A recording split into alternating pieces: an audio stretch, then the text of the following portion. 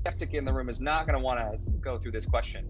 But my favorite examples of this is, the blister packaging that you get when you get headphones. It's like impossible to open. Turns out that a can opener is a really good tool to use on it. A knife is impossible, ripping it is impossible. A can opener is great. So what if you had to use a can opener to solve this problem? Someone asked that question when they figured that out. If you had to use a different tool, how could you do it? Another one, if you could use science fiction future technology, what could you do? Favorite example of this is the Freakonomics guys. They actually got a lot of... Welcome to Innovation and Leadership, where I interview uncommonly high achievers like top investment fund managers, elite special operations soldiers, startup CEOs who sold their companies for billions of dollars, pro athletes, Hollywood filmmakers, really as many different kinds of experts as I can. The whole idea is to hear how they did it and then what advice they have for the rest of us that can be applied to the organizations we're trying to grow and innovate. Thanks for listening, and I hope you enjoyed today's show. This is episode 5 of our Smart Cuts mini-series with the author of the book Smart Cuts, Shane Snow. Shane, can you tell us a little bit about what we're going to jump into today? So I'm really excited about this one because when people think about innovation, or when we talk about the phrase lateral thinking, which is the subject of this whole series, a lot of people jump straight to the part about coming up with great, clever, creative ideas. Innovation is about thinking differently. That means different ideas. But as you know, we've been setting the groundwork for this for like 4 episodes now. And that's really because if you frame things right, if you set up this scientific method process that we've been talking about, if you set that up right, then you can often just see innovative ideas without even trying. So the hard work really is in a lot of that thinking that comes before everything. But I'm excited because today we're going to talk about actual ways to come up with unique, creative, clever, innovative hypotheses. And in the next episode, we'll talk about shooting holes in those so that you can disprove the ones that won't work and really get to something real. But I'm excited today because we're going to talk about exploring creative ideas. Well, let's start there. Let's jump into hypothesis. Okay, so we've been framing this whole idea of problem solving, which is really, why use lateral thinking? What is innovation even for? It's about solving problems, right? And solving problems better than before. So we've been framing that whole thing in terms of the scientific method. And now we're at the hypothesis stage. So to recap for anyone that is coming in just right now or needs a refresher, scientific method starts with observations, getting to the real underlying first principles of what's going on, and then based on that, asking the right questions so that you're barking up the wrong tree or climbing up the right hill. Oh man, I'm really brutally destroying these metaphors. You're barking up the right tree and not going out marching up the wrong hill. And so that when you get to the idea stage, you've set yourself up to come up with ideas about the right things. So today we're going to talk about that process. But I think it really helps to frame this kind of problem solving in terms of hypotheses and not in terms of ideas. So a hypothesis is something that is easy to let go of because by definition, you're framing it as something that's flimsy and detached from you. Your hypothesis is this thing you could say it's yours, but by definition, this is something that might not work out. And a lot of times in just our work and our lives, we keep our ideas, when we say this is my idea, the emphasis really is on the my part. This is your idea, so it's hard for you to let go of. This is my idea, so my ego or my validity is on the line. Or even worse, the validity of the group I represent is on the line if it's my idea or an idea that I'm putting forth on behalf of us. And that leads us to do, mental gymnastics that often, is in the service of winning for our idea, not winning for the truth. So really that's the first, I think, main point with this stage is when you're exploring ideas, frame them as hypotheses. And that helps you to keep the goal in mind, which is answering the question, rather than the, kind of coming back to over and over again your idea, and the goal being to be right about your idea. Our job as innovators is to find better ways of doing things, not to validate our ideas. So that's just and it may sound like a simple, subtle, maybe even like stupid distinction, but it helps if you prime yourself to be able to let go of things when you're trying to use lateral thinking. So hypothesis is a way, just invoking that word And even I do this all the time too. I will back up in conversations and actually reframe things in terms of a hypothesis. So I'll say, well, I think blah, blah, blah. And then I'll say, my hypothesis is blah, blah, blah. Because then it becomes easier for me to let go of. And it also really, even if you think you're pretty good at not attaching yourself to ideas, it reinforces to whoever you're talking to this subtle distinction that, oh, you know what, Shane is talking about hypothesis here, so I can push back. Or so this isn't, I don't need to be careful about bruising his identity when we explore or handle this idea. And, the whole point of lateral thinking is handling things from different angles, turning them around in our minds, looking at them differently. It's harder to do that if you are really attached to looking at it a certain way because this is your precious idea. I love that practical tool of backing up. I think that says a lot about somebody's character as well when they're willing to back up. I think about a friend, she and I were in a course together. We've known each other for years, and she decided she wanted to stop exaggerating, and she was willing to sacrifice personal image to stop and say, you know what, actually that isn't true. It wasn't 84, it was 50. And it's like her commitment to the truth became so inspiring that I started asking myself, do I want to overcome my exaggeration addiction? Okay. But I love that. Anyway, she's just such a great example for me. So to me, hearing you say that, instead of saying, I think, saying, actually, you know what, my hypothesis is, or my best guess is, or, something that now makes it socially acceptable for people to see it differently than me without us having to invite conflict or something. I like that way of framing it, making it socially acceptable. Because especially if, a lot of people listening to this probably are in a leadership position. So the power dynamic is in your favor, and it may be socially risky to disagree or to say, well, the nuance here is different. It may be risky to push back at all, or even to do anything but say yes. And so you want to set yourself up for the maximum possibility of arriving at the truth, and you cut off potential for that if you create the social dynamic or reinforce the social dynamic that is riskier to push back on. And I guess it's not even just pushing back on. It's just like giving permission to let the idea be separate from you so that you can play with it differently, look at it differently. And so a lot of that, it gets into the second main point I wanted to bring up before we really dig into the meat of things is, again, to mix metaphors. I don't know what I'm doing today, dig into some meat. But one of the big problems with brainstorming, as we typically sort of think about it or practice it in groups, is the social and power dynamic that's afoot when you have a group of people coming up with ideas together. So, the typical way we think of brainstorming that goes all the way back to the 40s with the head of BBDO, who wrote this book on how creativity, if you want to really do it fast, think of it like storming the castle. Have all your people run at the castle with their swords or whatever, and that's what you should do. That's brainstorming, is doing that. The practice that we use, this ritual in our companies, is, we need to solve a problem. Let's gather a group of people around a table and say, throw out ideas. Every idea is a good idea. Nothing's bad. Let's write them all down on the whiteboard. And there's a lot of research that shows that this is, first of all, inferior to individuals doing that themselves and then combining their ideas, because it gives you more time and space to explore if you can do it on your own. But it's also rife with these social dynamics where even if the boss says, it is totally safe to say anything, that some things are not safe to say. That, if you say, well, okay, let me put my gun on the table. If everything's safe, then let me pull the gun out of my bag and put it on the table while we have this conversation. Like that, this is an extreme thing. But there's some things that are the equivalent of that, and that socially. Like, you can't bring up that the boss's wife is ugly during this brainstorming session, or holy cow, things are gonna go awry. So these are both really extreme examples of what you could do, but it proves the point that not everything is safe in a social setting, especially the more people in the group. And I think if you're with the boss and you're able to feel safe to have a one-on-one conversation, you can go places pretty deep and substantially that you can't in a group. And even besides the insults and weapons thing, if I'm afraid that something I say might be misconstrued by someone else or used against me in the course of exploring, brainstorming, I say something that someone's like, "Whoo, In 2020, you can't really say that. If I'm afraid that that's going to leave the room and then now rumors will spread, or, this is the reason why Twitter is such an unsafe place.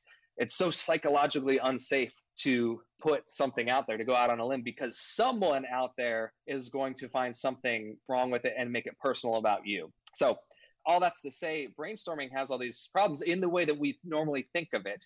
And the first big one is this social dynamic. And a lot of times, actually, it's the bosses or whoever has the power, their words don't quite match what the reality is. They say, oh, it's safe, to say anything, but they frame things as, so, we need to solve this problem. I have this idea. How are we going to do it? It's even getting ahead of ourselves, like we've been talking about, not asking the right question, but no one is willing to say, well, maybe that's not the right question, because the social dynamic sort of prevents it. And then you don't want to create that sort of ugly ripple effect.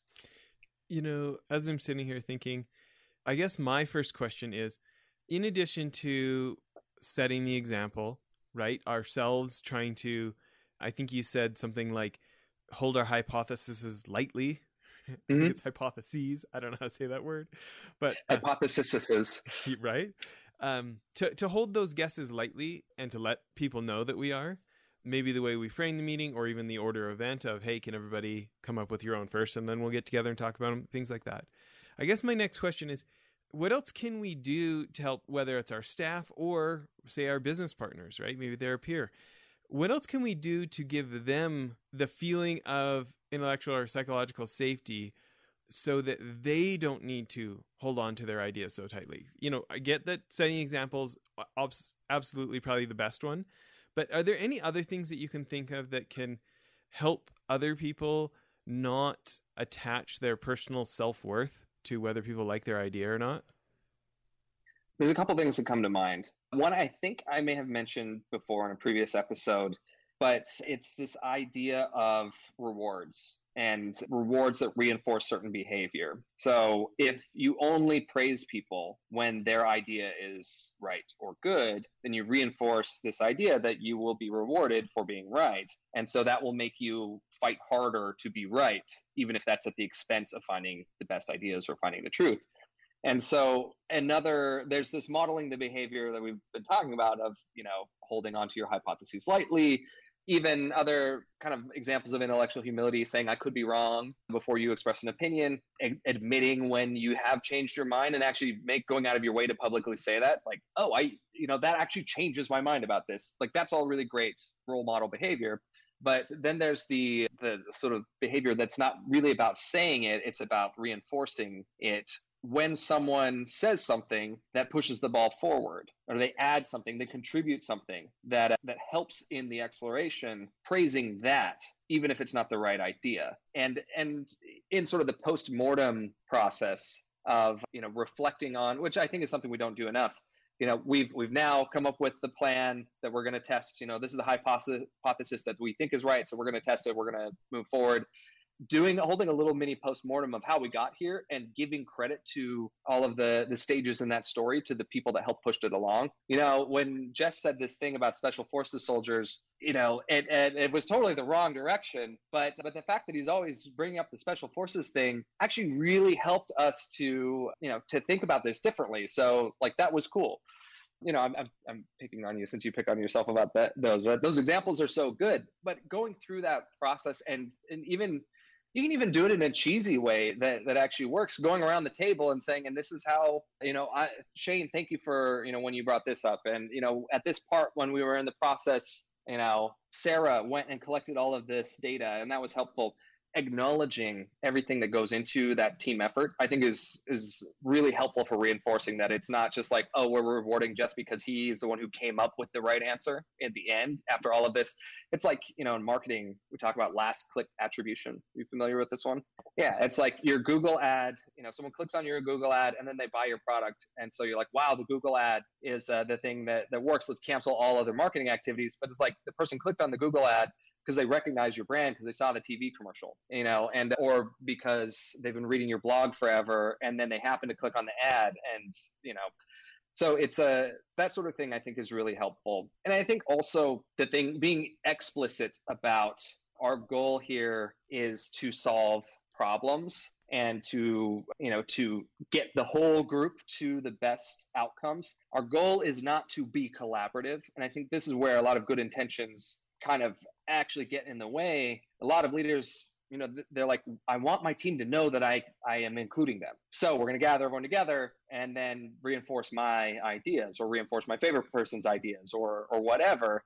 And people, they understand what you're doing, that you're trying to be collaborative, but like the goal for them is to support you as the leader and to support the team rather than to solve the problem in the best possible way. So, and I just had an experience with an editor I'm working with on a big creative project that basically, in the service of not fouling up the relationship with this supervisor who's caught in the middle of things, decided to basically go with the crappy version of the project because it was going to keep the peace in the group. And that's disappointing to everyone involved, but it's going to, save this editor a lot of grief and actually save all of us a lot of grief in collaborating with his supervisor.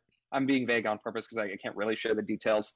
But it's like, if that's the goal, is to keep the peace, then people will behave accordingly. But if, as the boss, you are constantly making sure people understand the goal is not like, I'll keep the peace, I'll make sure that things don't get personal as the boss. Like, I'll be monitoring that, and we'll do what we need to make sure we know we love each other, and then it's not personal. But the goal is to solve the problem. So those reinforcing behaviors, I think, are really what speaks louder than the words. Well, can you talk about this idea of like expanding all the possibilities and then whittling it down to the right things? Yeah, so you're getting at, I think, a distinction that gets lost and maybe was part of the original incarnation of what brainstorming would be. But we often think of brainstorming as come up with a giant list of ideas and pick the best one. But what often happens is we come up with a giant list of ideas and don't follow up, and we don't refine, or we simply pick the best one of those ideas. And that's, if you don't have the best idea in that pool, then you're going with something inferior. A good problem solving process or process of coming up with hypotheses that can then be tested should be a little bit more thoughtful than that. And so I like to think of it as two broad steps. One is building the pool of your options. So expanding the pool of hypotheses, making sure that you're not just going with your first idea and then running with it. It's actually giving the challenge wide berth for exploration. So the expanding stage, it really could actually sort of manifest as this come up with a list of ideas, but you want to keep going from that list. But then after you've expanded, you've explored as much as you can, you do need to whittle down that pool of ideas. And this whittling down part it should be a debate. It should be a combination. I'll talk specifically about some, ways to do this here in a bit, but just from a theoretical standpoint, this is the basic process. Really, brainstorming, in quotes, should be two steps: expanding the pool of hypotheses and whittling them down. And if you want to have the best pool of hypotheses, you need to do your homework. You need to do a lot of research. You need to have an idea of what you're even going for. You need to know those observations. You need to be really clear on the question, and you need to draw widely from different thinkers. And if you're doing a group thing, you need people who think differently. If you're doing a solo thing, then you need to look at lots of different sources of information so that you can maximize the chance of expanding the pool. But then, really effective brainstorming should be more like workshopping than brain dumping. So if you frame it that way, so let's say you and I are trying to expand a pool of hypotheses. If I throw out an idea, let's say it's for your real estate, investments vehicles. If I throw out an idea, we don't just write it down. We take a minute for you to build off of that. So if I say, there's a lot of drug dealer houses in Colombia that have been foreclosed on that, we could get for cheap and maybe reconvert them into something awesome. And then you could say, well, let's explore that for a minute. Here's the problems with that, potentially. Or, what's even better than that, there's a lot of like cathedrals in Colombia that are even cheaper real estate. And that's something that we can convert. I'm doing this purposely with a field that I know nothing about, so that people don't focus on the content of what I'm saying.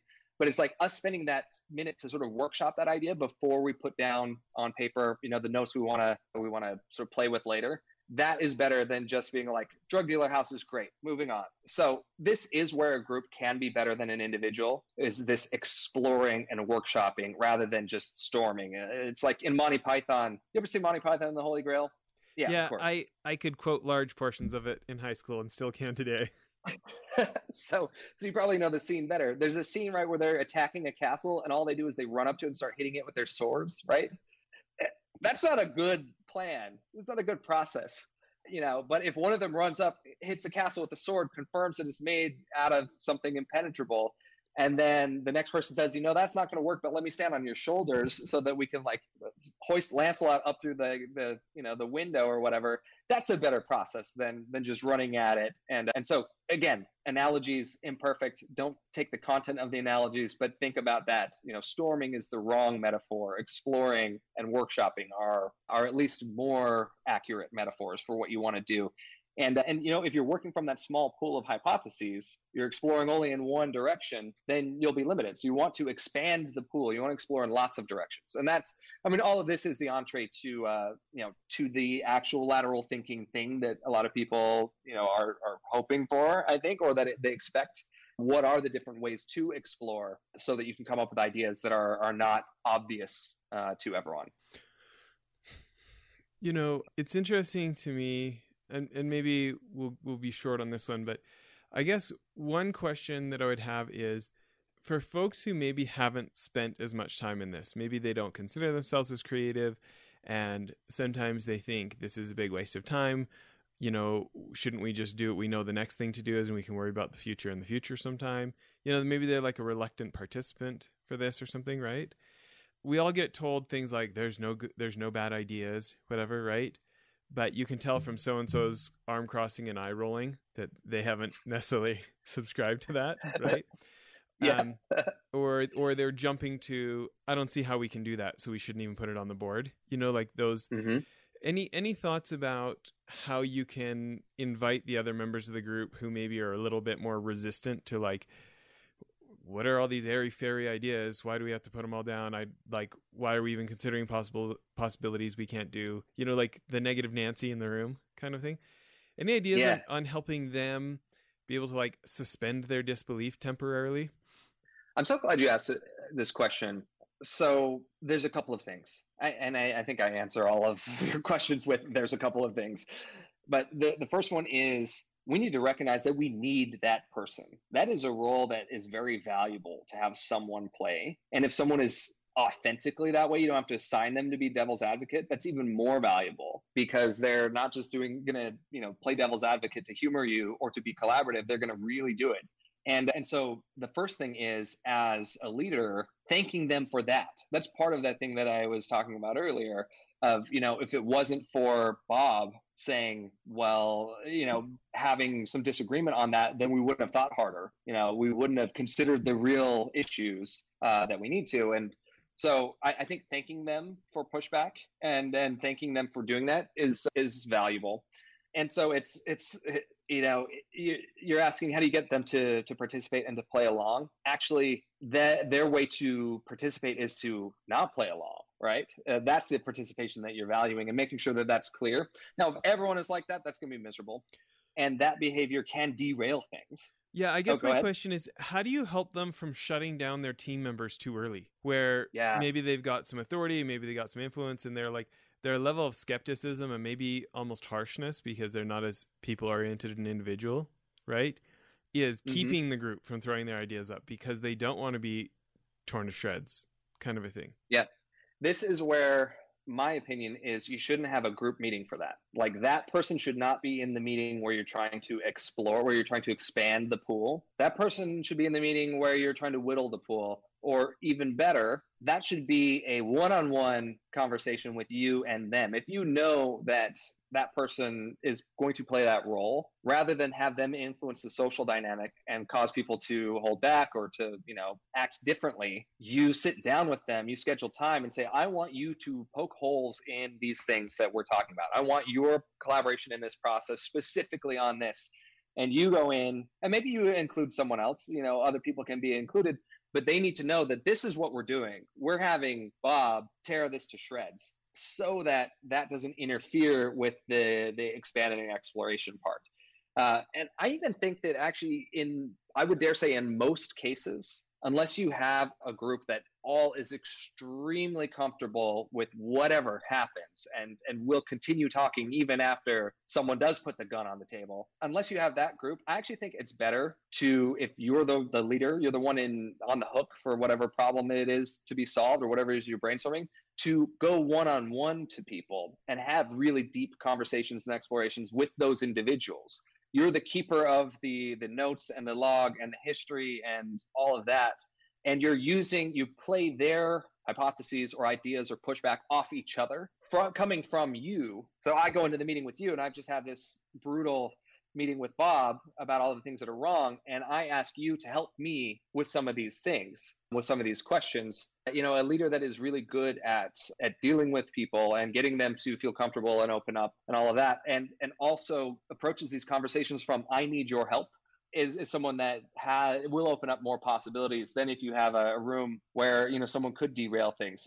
I actually think that one of the most heartbreaking things that you see over and over again in business is when the group is excited and then the one person destroys the enthusiasm by bringing up something that, you know, that isn't opportune or shuts things down. So don't have them in that meeting. You want to have the crazy, you know, sit on bouncy balls meeting. Like, not that that's necessarily going to work either. Like, but if you have the really creative people from extreme ends of, you know, perspectives, and you tell them to do their homework and they do all that, they come up with their ideas, and then you want to workshop together, just don't include Negative Nancy. Negative Nancy is the next step. And actually they could be grateful that you are having them be a specific step after all of that nonsense, you know, according to them. That's I think that's a way to harness that rather than let it become sort of the sad story.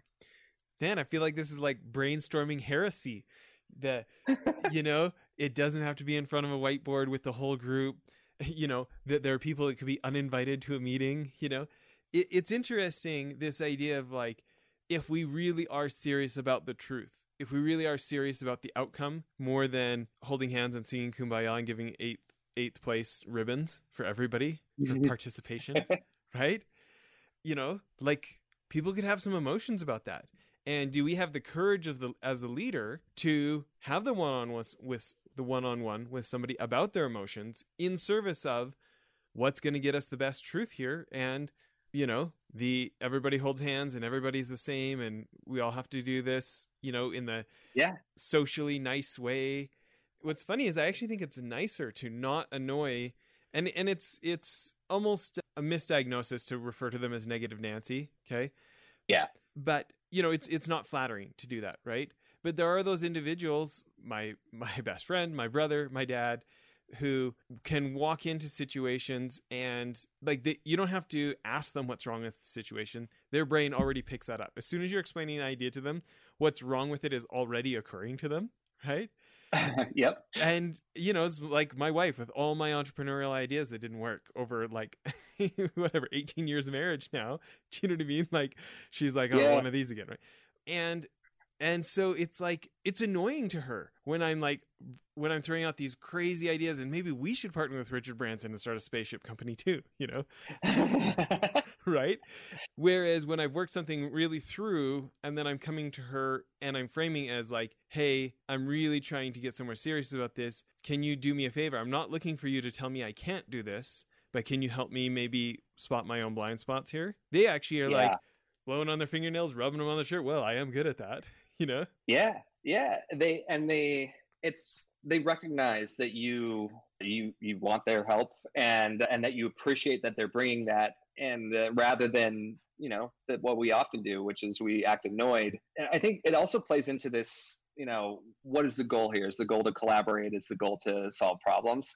I think that a lot of times we include people in our, you know, problem solving process in ways that they interpret as, oh, he's just trying to, you know, persuade us that, you know, whatever it is that he ends up doing had our input, you know, that it's like, and we talked about this before, right? There's a difference between there's a difference between what can work for persuasion and what can work for solving problems. Like when we talk about analogies are great for persuasion and very faulty for getting down to the nuanced truth of things. And I think in the same way, a lot of group exercises or meetings or presentations are used better for persuasion than they are for problem solving. And so, use the formats for the things that they're best for, and also uses the wrong word, but tap into the people for the parts of the process where they can uniquely help the most, and recognize that, and they will thank you rather than be annoyed by, you always have these dumb ideas,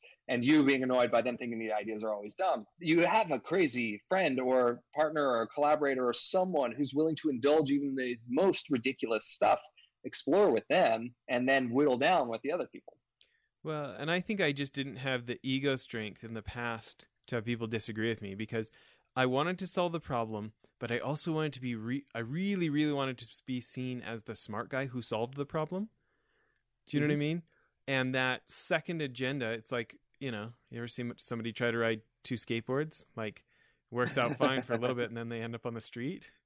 You know what I mean? Yeah. Right? Like, my secondary agenda of maintaining this image I wish everybody believed about me just totally undermines the process, and then I get angry when they don't think that I'm the smartest guy ever, when they're pointing out something that's obvious to them. And anyways, it's frustrating all the way. And I think for me, it took just, unfortunately, pretty painful failures, very painful failures, multiple times for me to start to become more interested in spotting the problems up front. Yeah. It's a huge relief when you're no longer on the hook for having all the answers and being right, when you're just on the hook for shepherding a process that can get to the truth. That is a lot less personal pressure. That's actually super true, isn't it? The pressure to be a genius really sucks, actually. God, yeah. If your only pressure is to be like the most curious explorer, like, that's pretty easy, Yeah. Well, it's not easy. It's not easy to do, but it's easy to handle sort of internally, right?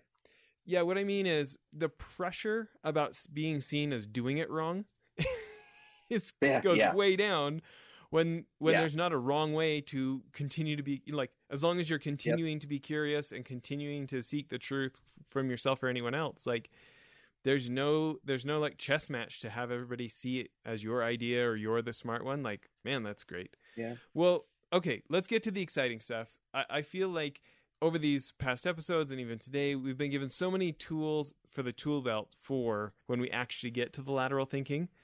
Let's talk about exploring laterally. Okay, so there's the basic process is similar to a thought experiment, only it's not an experiment, it's a thought exploration. So what you want to do if you are trying to come up with hypotheses that you wouldn't normally think of, you want to get beyond the obvious, then you need to ask questions that force you to do that.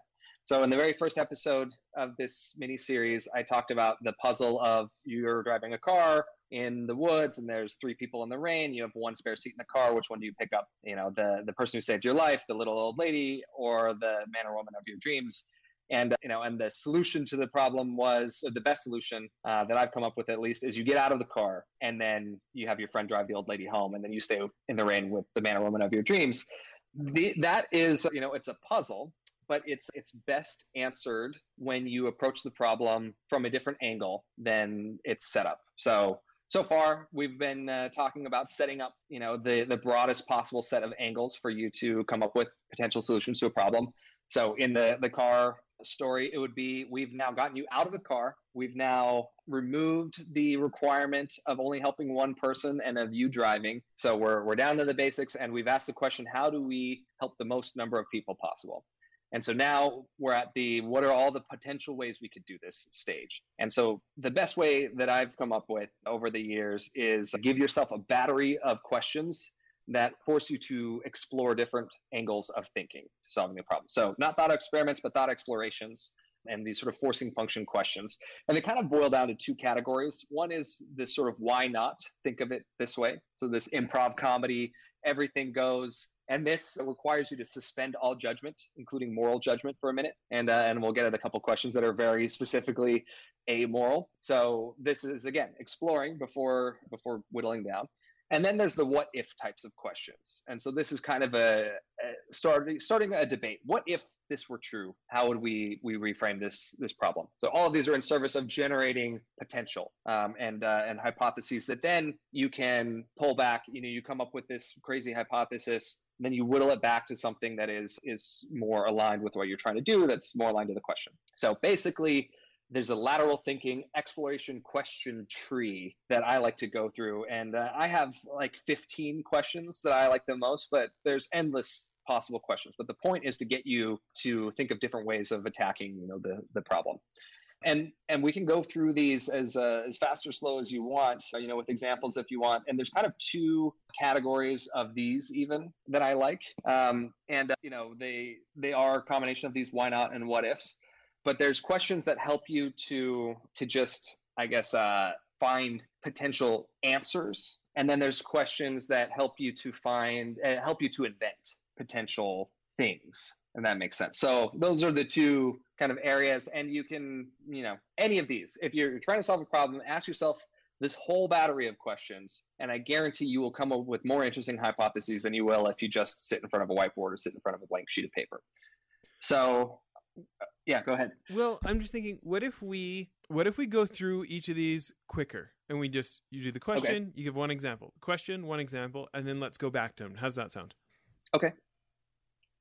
All right. So let's go through these questions really quick. What would an expert recommend you do? And what's the opposite? Just ask that. So for example, back in the day, newspapers were struggling, not even that far back in the day, newspapers were struggling. The experts all said, you need to get better at your ads. You need to be more targeted. At the New York Times, they had a innovation committee that said, well, what if we actually didn't do ads and we charge people money for the content? Come up with a paywall. Everyone said it couldn't be done. Now New York Times is making billions of dollars. So what's the opposite of what the experts say or would recommend? Another is, what if you started with the end goal of everything worked out wonderfully? What would be the steps backwards from there to where you are now? So my favorite example of this is my career path. I wanted to write for Wired Magazine. Instead of saying, how do I get to Wired Magazine? I say, what's one step backwards from Wired Magazine? What's one step backwards from that? And then defining the steps that way allowed me to come up with a more clever way of writing for Wired.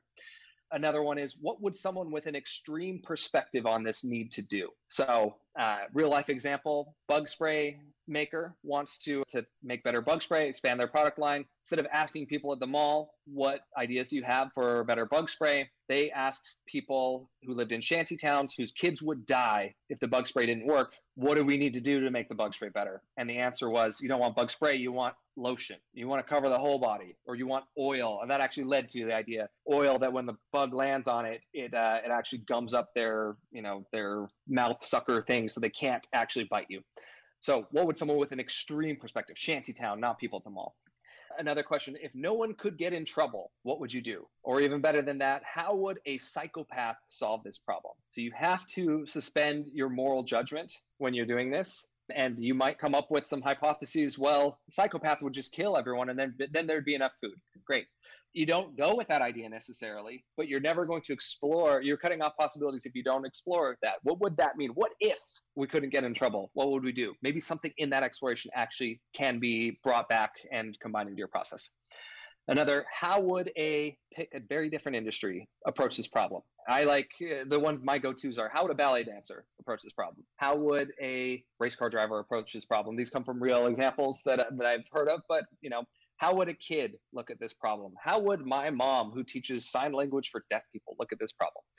Maybe you won't come up with answers, but you will certainly explore different areas than you would if you're just making a list on a whiteboard. If you had to use technology from hundreds of years ago, what would you do? So this one often helps you to get down to first principles if you already haven't. But how would you use technology from hundreds of years ago is a really interesting exploration. And really it gets at another version of this question, which is if you had to use a tool meant for something else on this problem, what could you come up with? So this is getting into real creative territory that the skeptic in the room is not going to want to go through this question. But my favorite examples of this is, the blister packaging that you get when you get headphones, it's like impossible to open. Turns out that a can opener is a really good tool to use on it. A knife is impossible. Ripping it is impossible. A can opener is great. So what if you had to use a can opener to solve this problem? Someone asked that question when they figured that out. If you had to use a different tool, how could you do it?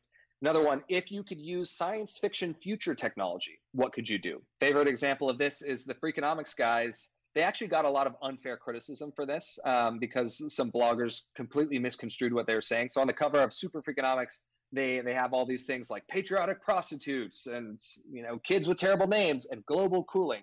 So a bunch of bloggers said Freakonomics guys say the planet is cooling instead of warming, which is not what they said.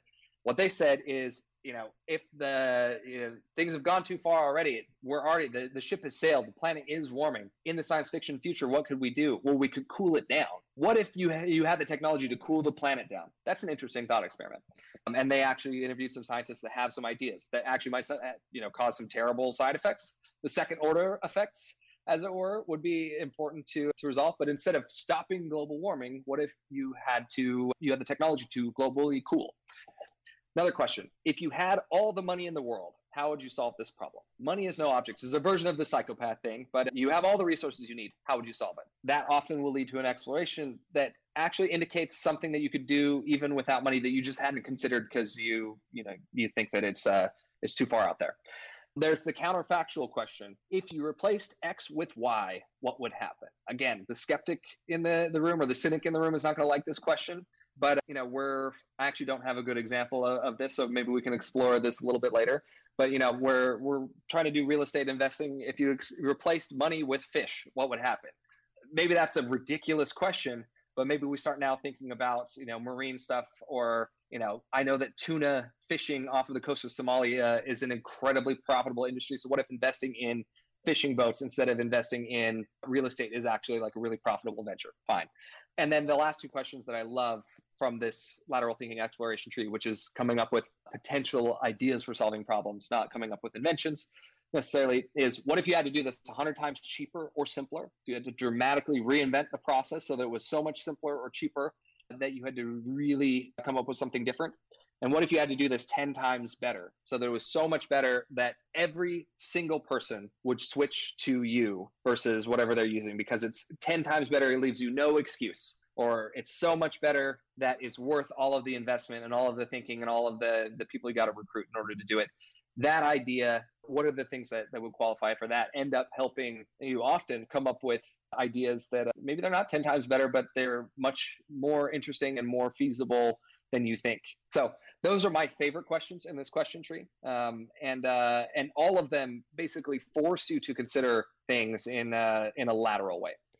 Well, the very first thing it makes me think of is, have you seen those cards that IDEO put out for human-centered design, where it's like you flip through these cards and it's all these like things about empathy and things about observation and things about whatever to help with innovation? I feel like this is like your new physical product that needs to exist so that teams can pull out the card deck. And as they've brainstormed and they got out their own lists, and then they get together and combine the lists, and then they see what else they came up with, and they finally run dry, then they need to pull out Shane's cards and get their set of smart cut cards out and flip the cards and ask these questions. I like that. I like that. It also, that way, it reinforces that this is a collaborative thing. It's a game now to come up with the opposite of what the expert would do. We're all in on that. We're not going to get scared when someone, pushes back on that, because now the game is this specific problem. I really like that, actually. Thank you. Well, it was my next thought of like, A, I think it needs to be flashcards, but B, thinking about it as a game. And mm-hmm. Because basically everything in groups is more fun as a game or a sport, or right? Thinking about like, could each one of these, like, hey, if you got 9 people in a room, you split into groups of 3. If you got 6 people, you split into groups of 2 or something. Like, could you make it a game? Like, think about all the dumb board games we played, Scattergories or something growing up, right? Yes. Like, these could be like a game of Scattergories where the question is, if no one would get in trouble, what could you do? And maybe there's like a clarification paragraph or something, right? And then the different teams have to write it down and they compare it all, which then everybody like votes and somebody gets points. But the byproduct is look at all these ideas that come up that people try just a little bit harder because, there's a bag of Skittles in it for the team that wins or something, Right.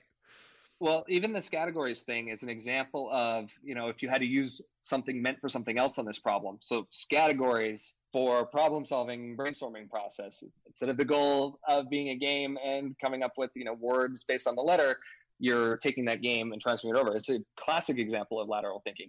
You can even build on that, if we were workshopping this, and say, you also, here's the cards, and some of them say, and the answer has to start with the letter A.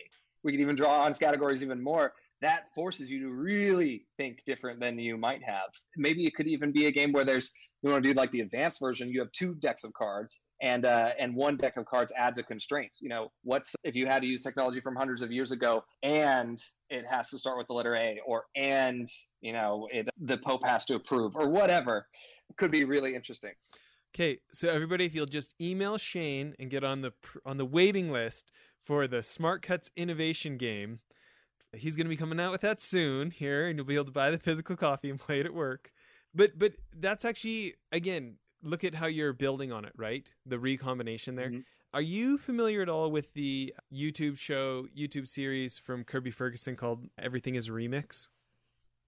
I'm not. Oh, you would especially love right that. Up my alley. Oh yeah, so good. He goes through the ideas of like imitation and copying, and then recombination of basically remixing things together, and then just the natural evolution to forming something new that's different afterwards, of transforming it. But like he'll go through the value of inspiration from other people's stuff, and he goes through all these shots in Star Wars and which movies they are almost complete copies of, and he's showing them right there on screen. He's got a whole one about all the things that Steve Jobs ripped off from everybody else to make the iPhone, right? And he just and it's fun because it's so visual, and you're like, you're not like taking somebody's word for it, you're looking at it yourself. And some of them you're like, that one's a bit of a stretch. And other ones you're like, that is like exactly a copy. He goes through the Tarantino movies, he goes through all these different things, right? But just this idea of like emulation followed by remixing them as a natural progression towards transformation for something amazing afterwards, right? And anyways, I feel like a couple episodes ago, I think this is episode 3 of the Smart Cuts series here, that was on the first principles of like, man, if I could boil everything down and have my whole team agree these piles are objective facts, these piles are assumptions that need to be proven or disproven, right? If we had that as a starting place, and then we were pulling out the Smart Cuts board game, right, and we figure out like what the prize is, this team gets a day off work, or I don't know, just gets lunch pot, or just gets bragging rights, who cares, right? But anyways, I can just see how these different things, like, I guess for me it's starting to come more together why we did the 4 episodes leading up to this one, of like, you got these tools in the tool belt, you like, to me it feels like, and I want you to correct me, it feels like almost like you want to do the first principles, breaking stuff down into like, what are the objective facts, what are the other, what are the assumptions, what are the presumptions, right? Then do all this stuff, and then after you have whittled something down, you need to like maybe then go on to second order thinking, like phase 2 of the game. Once you pass this level, now we have to ask the second order thinking questions of, great, that solves the problem, but is it creating other ones? Is it creating some series of questions to figure out what might be unintended consequences of this? How might we be making our life harder, or somebody else in the organization's life harder because we are solving it this way? Or I don't know. Tell me if you see it differently. Yeah, it's right on. It makes, breaking everything down like that and going through that process makes it easier to see. You may not even need some of these crazy questions in order to see what you need to see by that point. So that's valuable itself, and turning that into, a collaborative game is really useful. I love the idea of turning that, of actually having a physical game that's, that makes that game part literal. But that's exactly right. When you put all of that out and you can see it, and you're all working from the same set of things, the facts, the principles, the assumptions, the right question, then it makes it a lot easier to come up with the right things and not find yourself down, the wrong path.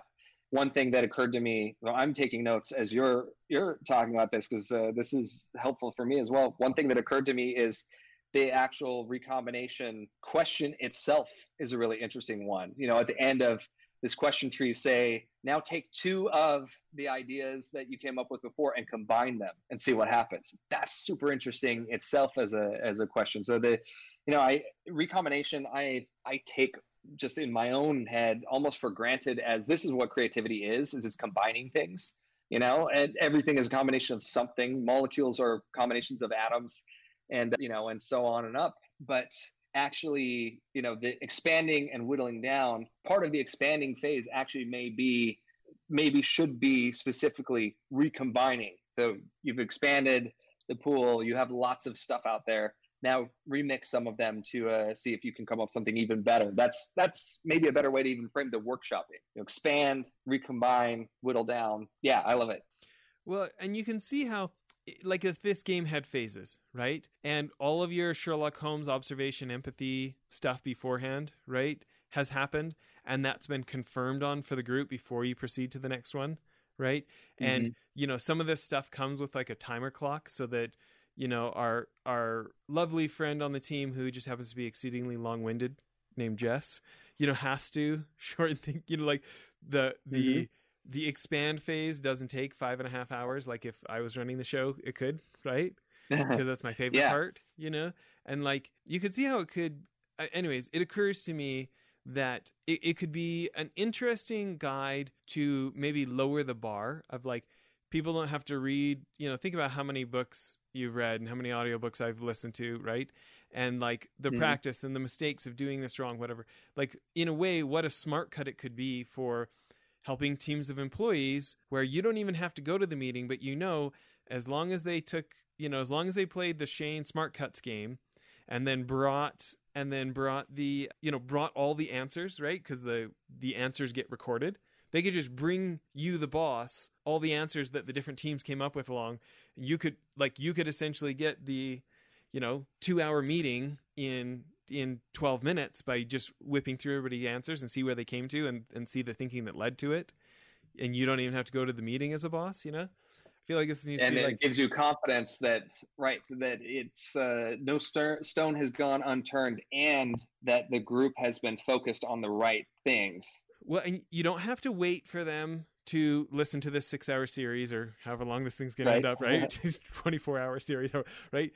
You don't have to, but more to me is it could give me the faith that I don't have to rely on their memories to know, now's the next, to remember the 15 questions, to remember that it's this phase, then that phase. And like, kind of that it's like you talk about the law of constraints stuff, right? It's like, it gives like, giving them the flexibility to bring their whole brain to the process without having the potential defaults of, do they have enough meaningful repetitions to remember what the 15 questions are, right? Yeah. Well, yeah. And you've brought this up a couple of times, the meaningful repetitions thing, like a way to smart cut that, right? Tools to make it so that you don't have to have developed that, automatic way of thinking about things. For me, a lot of these questions, like now after so many years of thinking about this stuff this way, like I do tend to go into this automatic, lateral thinking mode. But, for a long, and even now, like especially new ones that I've come up with, having the actual question is the thing, actually pulling up my list and reading it is the thing that helps me to not have to like have this all be innate. Anyway, so I'm glad that you brought that up. I was meaning to write that down last time, actually, the smart cut for the meaningful repetitions, because we shouldn't have to spend 10 years in preparation for being able to think like this. Well, and my point is, somebody like you who has spent the 10 years, right? Mm-hmm. If the requirement was that now everybody in your company who you want to be able to benefit from this needs to go through the same pain you went through to get here, that's going to be a long ladder, right? And so this idea of if you want your company to have this competitive edge, what you can do to synthesize your 10 years, because you know from the experience and study what the critical elements are, hence this whole mini-series we're doing, your ability to shrink that. I mean, so I think about calculators, right? Even the math I did in high school, I look at how complicated it was and why we have to do this all longhand, right? And then later in my career, I was in charge of tens of millions of dollars, partnering with this billionaire, and we had formed a small company that had partnered with In one case, a $30 billion company, in another place, a $50 billion company, like we were doing renewable energy, bringing small hydro over from France, okay? And Wow. all of those investment decisions could have been done on an iPhone calculator. And in 90% of the time, they were done on an actual iPhone calculator, right? We didn't need any equations with Greek letters in them. It was actually quite straightforward math. And I'm not saying that, this applies to all fields. Astrophysicists and all sorts of people do need the most complicated math, right? But that iPhone calculator, like, I got to tell you, like, some of those high school years, had I been able to pick investment track, right?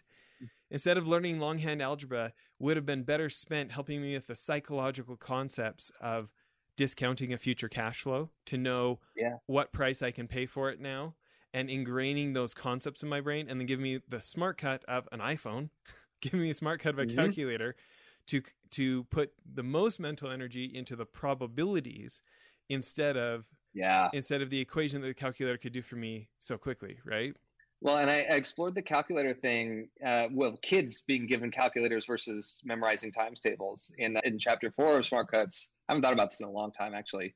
And one of the benefits of that strategy is, first is exactly what you're talking about. But the second thing, the hidden benefit, is that when you get more, you're really interested in solving these investment problems and really understanding them.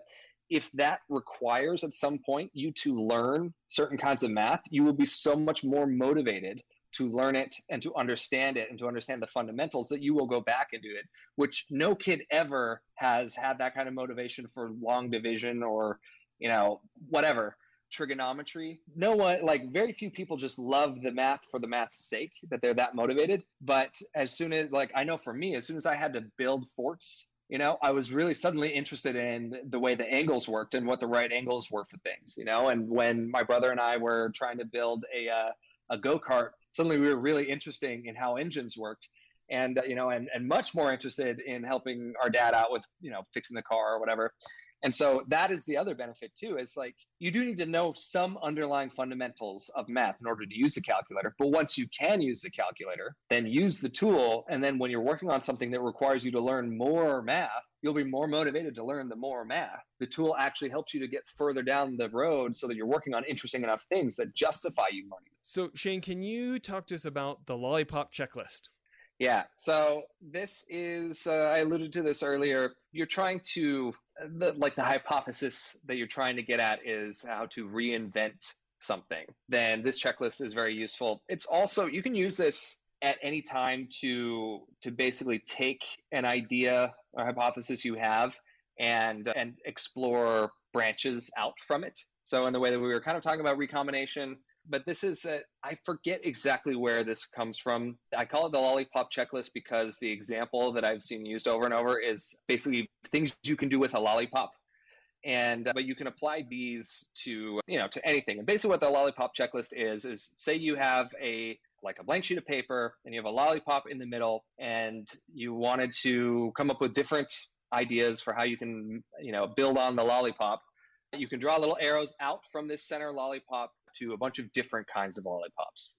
Visual maybe is not as important, but say you want to, your question is, how do we make a more interesting, better selling lollipop? These 6 things can help you to come up with different ideas. And I think this goes all the way back to Osborne, who was the BBDO guy that came up with brainstorming, or at least it's sort of attributed to him as like the ultimate source for this. But basically, there's combine is the first one. So take the thing you have, like a lollipop, and combine it with something else. Similar to, it's a different angle on stuff that we've already been talking about, but combine a lollipop with a Tootsie Roll, and you get a Tootsie Pop. Combine a lollipop with a flower, and you get a lollipop with a flower in the middle.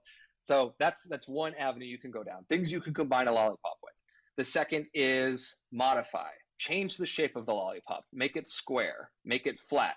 Make it a star, make it, upside down, whatever it is. So that's one category. Then there's magnify the lollipop, make it really tiny, make it really enormous. So dum-dums. I don't know if you remember dum-dums. I always got them like when we'd make deposits at the bank, and the suction thing would bring us back our our deposit slip or whatever, and there'd be these little Dum Dum lollipops in it. That's a childhood memory of mine.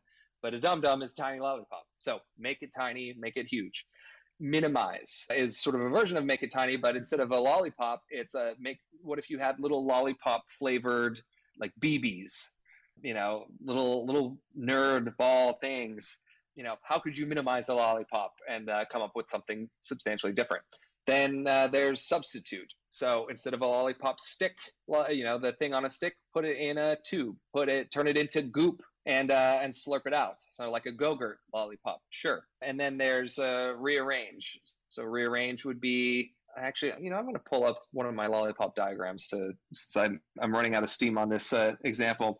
Rearrange would be put the lollipop on a necklace, make a candy necklace out of it, or turn it into not a candy but a wall decoration, that sort of thing. So this list, to repeat them, is combine, modify, magnify, minimize, substitute, and rearrange. You can run any object through that list and come up with some pretty interesting ideas. And certainly it's better than just how could you reinvent the lollipop? Like that open-ended question at the hypothesis stage is not very helpful as something like a filter. So, if we are doing something with a lollipop, we're trying to, make a better lollipop that will, that kids will enjoy and their parents will buy more without it making them sick or whatever the, second order effects are accounted for.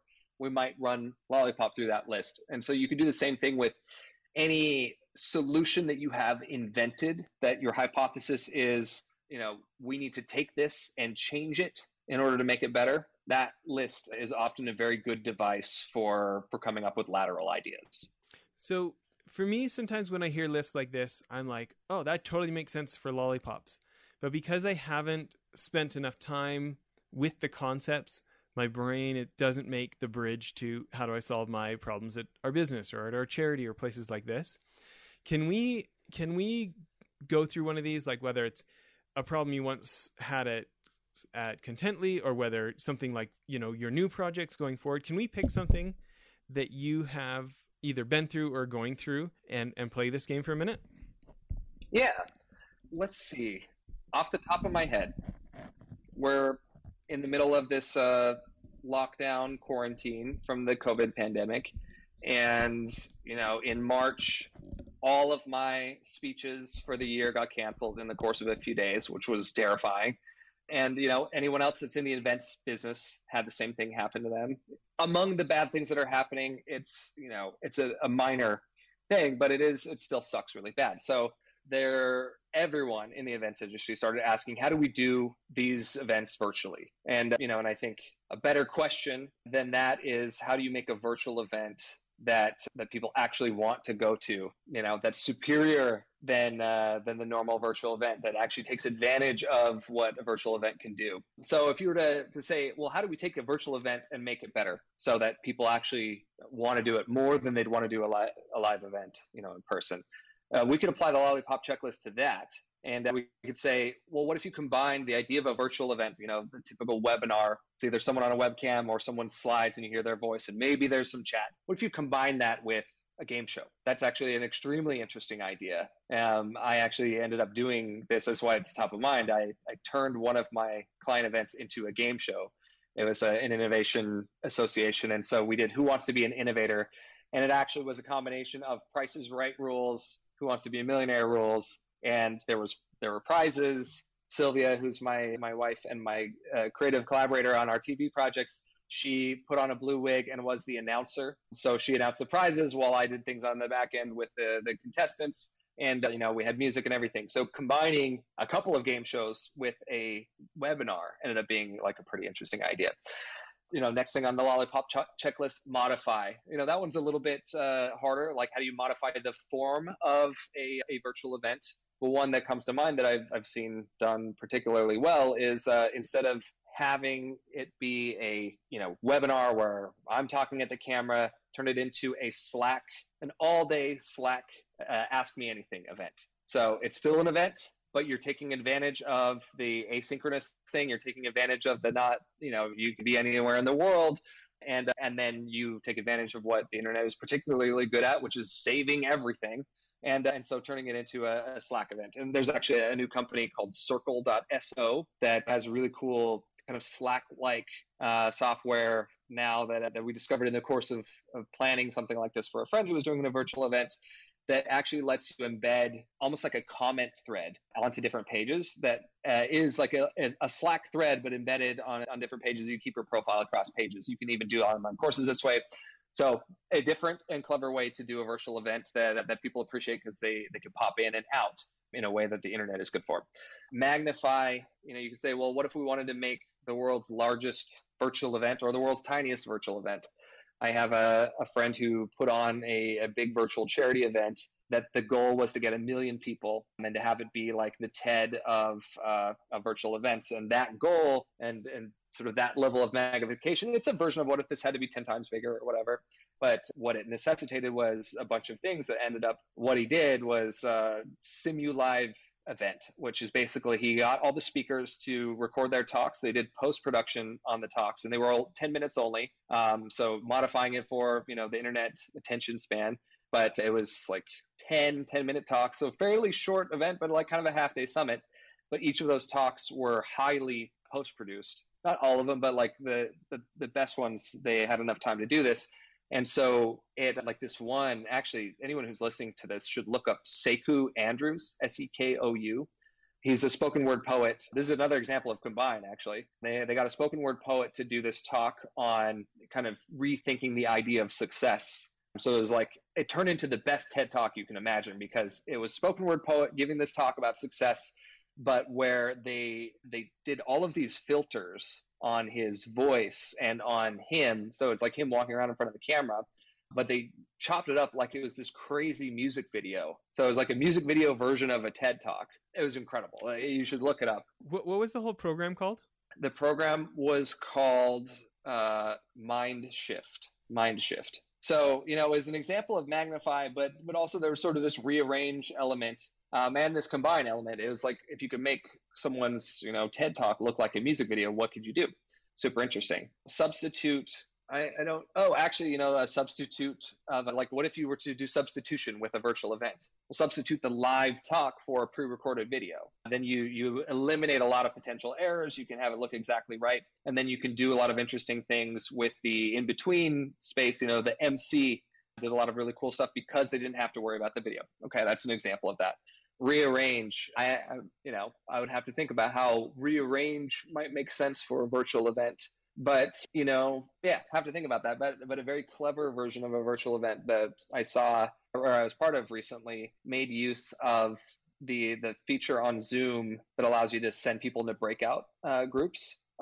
So it was a dinner. This guy who does these virtual dinners, now virtual dinners, Chris Chembra, he does these in-person dinners where he gets people from, different walks of life to come cook pasta together and to share what they're grateful for. And I got invited to one of these, and then the pandemic hit. And so then, I go to this virtual dinner where we all have to make Italian food on our own. And then instead of the normal event that he put on, he kept on throwing us into these different groups of 3 people with a prompt. So instead of going around the table doing his whole program, it's like I'm in the room with, 2 people.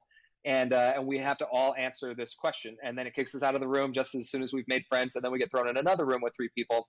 And he curated the questions in a way that it was impossible to go through this event without like tearing up by the end. And you felt like you were so close. And it wasn't one linear event. It was this constant rearranging of the chairs.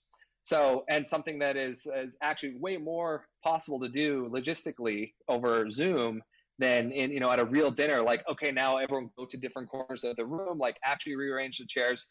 That is actually much more distracting and potentially a nightmare. You can't force people, if people are in the middle of a conversation, it's like, all right, ring the bell, everyone leaves their chairs, go to the next thing. That doesn't always happen because people are really engaged. But the Zoom, the virtual thing, like kicks you out and sends you to the next room.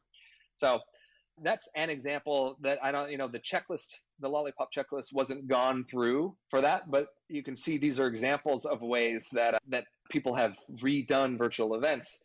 And if you had sat down with that checklist, you could have come up with all of those probably pretty quickly, or at least versions of those and more than that. the worst virtual events right now are most of them, but they're the ones where it's a person talking to a webcam as if they're giving a keynote speech, and their jokes, you can't hear the audience laugh, so there's no social cues, so the jokes sound like they are dead and awful, and then the speakers get anxious even if they're really good speakers. And they're against a boring background in their house, so they can't even use their hands and walk around and do any of that. They're just porting a speech to a webcam in in the worst possible way. And even worse than that are the ones that have a live chat on the side, where if you're not careful, people start getting real nasty in the comments and the speaker doesn't even know it. I saw a virtual event where speaker said something that someone in the comments off, and then the comment thread just turned into this huge argument about the validity of that person being mad about the validity of the thing this guy said. Meanwhile, the guy can't even see it. And so, awful way to do an event. And unfortunately, the organizers of this event, there was a lot more that was awful about this event, but the organizers did not go through any kind of creative process for trying to, to ask the right questions for how to do the event better. So I don't know that that's the perfect example of this, but that's the kind of thing that you go through. And as you saw, not all 6 of these leads to good ideas. A couple of them, it's like, what do I do with that, with minimize? What do I do with substitute?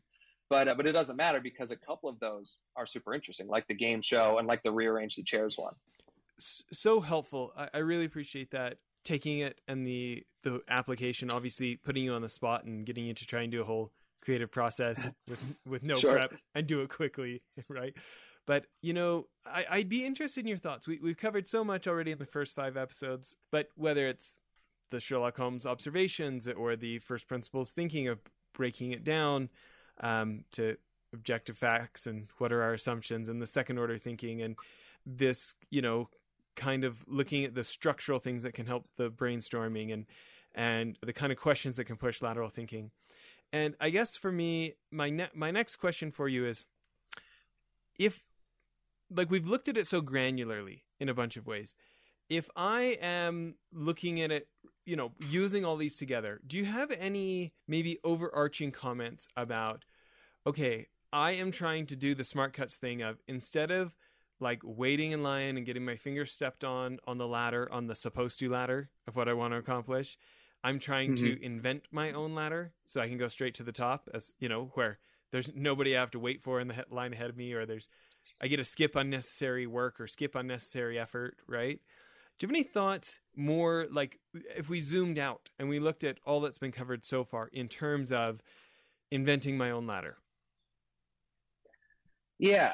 So the overarching idea is that doing things the way that they have been done is unlikely to get you anywhere faster or more satisfyingly or better than everyone else. And it is, the longer things have been done the way that they're done, the more likely it will take you longer to climb to the top of wherever you want to go. So that's the basic idea as it comes to sort of building your ladder to careers or accomplishments or whatever. And I think there's you used the phrase skipping unnecessary work earlier in this episode. I think a key zoom out principle is pay attention to what's necessary work versus unnecessary work, and and figure that out. And this is, in many ways, the first principles thing becomes really relevant here. What are the things that get you, what you want? And, one of the lateral thinking questions for building on hypotheses literally was to pick the end state and then back up the states before that. What are the requirements, to manage $1 billion hedge fund? What are the requirements to be a feature writer for Wired magazine? Those kinds of things. What would be the minimum that I would need to have accomplished in order to get that? Well, what's the minimum what are the ways that you could accomplish that? What's the minimum, and back up? Those are all, things to get at this idea of, there's not the one right way, in quotes, to get somewhere is going to be potentially the slow way. And not everything in that path is necessary. So identifying what's necessary and what's not. And I would say that the warning I would give people when thinking about this in terms of their own sort of career ladder, or if you're thinking of a ladder, like making progress towards something, is that certain fundamental things are should be counted as necessary work. So if we're using the math example, memorizing times tables, memorizing formulas, memorizing different algebraic expressions, having the quadratic equation in your back pocket is unnecessary work if you own a calculator. However, understanding how math works is necessary work.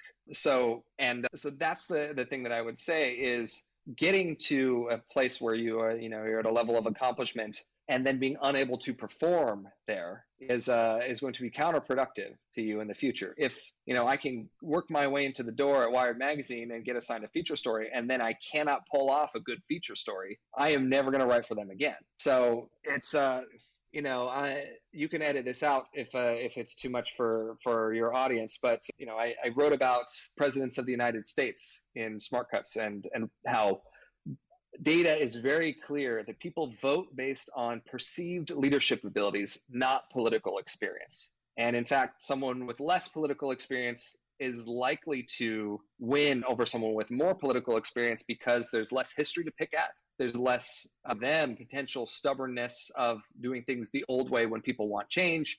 So statistically, it's more likely for a Donald Trump character to win over a Hillary Clinton character because he is injecting himself into politics after establishing leadership credibility in business rather than someone who's been, on the political stage for ages. And actually what Hillary did when she ran for senator after having no elected experience, but she was leveraged her credibility as a first lady and things she accomplished there to win as a senator against more experienced politicians. The thing, though, is you don't want to become president if you don't have the expertise in how government works, or you're going to spend your whole presidency fighting off or making excuses for bad decisions, unless you then put together a cabinet and a group of people who can make good decisions and you don't fire them all the time. So one of the things that Trump has run into is he hacked the ladder to becoming president. He used everything that is very smart way to become president. But then as president, you now need to be able to run a country, which is very different than getting to president. Presidential historians that I interviewed for that chapter talked about how the skill set, one of the great ironies, is the skill set of becoming president is very different than the skill set of being president. And so, best case scenario, you have someone who is skilled enough to become president, but really their expertise lies in listening to people and figuring out how to solve problems. That's not the same thing as being good at getting people fired up about you. So anyway, you can edit that out if you want, but that's the warning is you need to do some work. Eisenhower is an example that I actually like to use in that he's a very highly rated president. He was never a politician before he was president, 0 years of political experience, but a lot of years in military experience and in being a general. And there's some politics in the military, but he had managed big organizations with lots of bureaucracy and lots of obnoxiousness. And he had to work with people and be very clever in order to help win World War II. Now, Eisenhower was not the greatest president. He did a lot of very bad things in Latin America. He used some war tactics that were, I think, unbecoming of a leader of the supposedly world at peace. But he was very good in a lot of areas of government besides that. And so he had established that he was good at management, basically, in a way that made it make sense and made him a very successful president, except in some of the areas that I have my personal gripes about. So anyway, that's the warning. But in general, it's, if you're trying to build your ladder to something, the way everyone else gets there is going to be the way that everyone else is competing to get there. So why compete on that front? Why not go through a more thoughtful, scientific method type process to figure out a smarter way to get there and, make sure that once you're there, you can hang. But that's the overarching sort of advice that I would give. And really the difference between this series and the book Smart Cuts is Smart Cuts is actually more about, it establishes the lateral thinking stuff in, not nearly as deep a way as we have in the series, which is great. It establishes that, and then it goes really through different ways that you can approach getting to where you need to go more quickly without the unnecessary work. That's really a lot of the focus of the book. And you're learning some of these lateral thinking styles and principles in the meantime. It's funny. Where I thought you were going to go with that was Obama and how kind of coming out of nowhere, he didn't have this deep experience in the public eye to be criticized because hardly anybody knew what he'd done in Chicago. You know what I mean? Mm-hmm. And Mm-hmm. I think part of that whole conversation that occurred to me is kind of like that Albert Einstein quote, at least it's attributed to him, of like, things should be as simple as possible, but no simpler. Yeah. You know? Interesting. And like, it is interesting because I think doing this miniseries together has really helped me realize how many of the natural blocks to doing it the Smart Cuts way is ego or self-identity or things, because not only do we want the result, we want the respect. We want the respect for having gotten it there, or at least I do sometimes. Yeah. You know, or Yeah. and I want the acceptance from the they say you should do it this way, right? And it really comes down to some hard questions of like, do you want to do it their way and take 30 years and hopefully you get there, and hopefully you still have their respect when you get there, and you look and smell the way that they want you to? Or are you happy with just getting the result? Even if you don't get their admiration, you get the result. And some of those other questions here, right? Because, sometimes we do have to decide, because you can't actually have both. And sometimes, what's tricky about that is sometimes having people respect you and on your side is a necessary thing. You need that in order to get to where you need to go. But I think we overestimate how important that is. And in general, if you are working on something interesting and meaningful and you have momentum, you will be able to attract the allies you need. And often it is the person who goes against the common way of doing things that ends up getting the most voracious allies. You actually see this, any surprise political candidate, including Obama, including Trump, including Andrew Yang, including, Abraham Lincoln, they tend to be people who are going against some, norm, which is what gets people more excited about them. So but that being said, I do think that we reinforce in a lot of our stories as a culture that it is the respectable thing to do to break your back in accomplishing what you need to do. We respect the person who does the back-breaking work more than the person who does the brain-breaking work. And that gets reinforced, I think, in a lot of our stories that we tell, which is unfortunate. I can't tell you why, but I've noticed, and once I say this, you will notice this, so many movies have a version of this where the answer is, where the moral of the movie at the end is what's in your heart is the right answer. It's in every Marvel movie, it's like this. I forget which one I just saw, where it's like there's this dilemma of, doing the thing that you think you're supposed to do, and then going with your gut or going with your heart. And, and at the end, the good guys prevail, and there's some, recap conversation where the wise person is like, see, you went with your heart, you trusted your feelings. It's sort of like the Luke Skywalker thing. It's like, no, the Force is, you put away your computer to target, the Death Star porthole, and you used the Force to let your feelings guide you.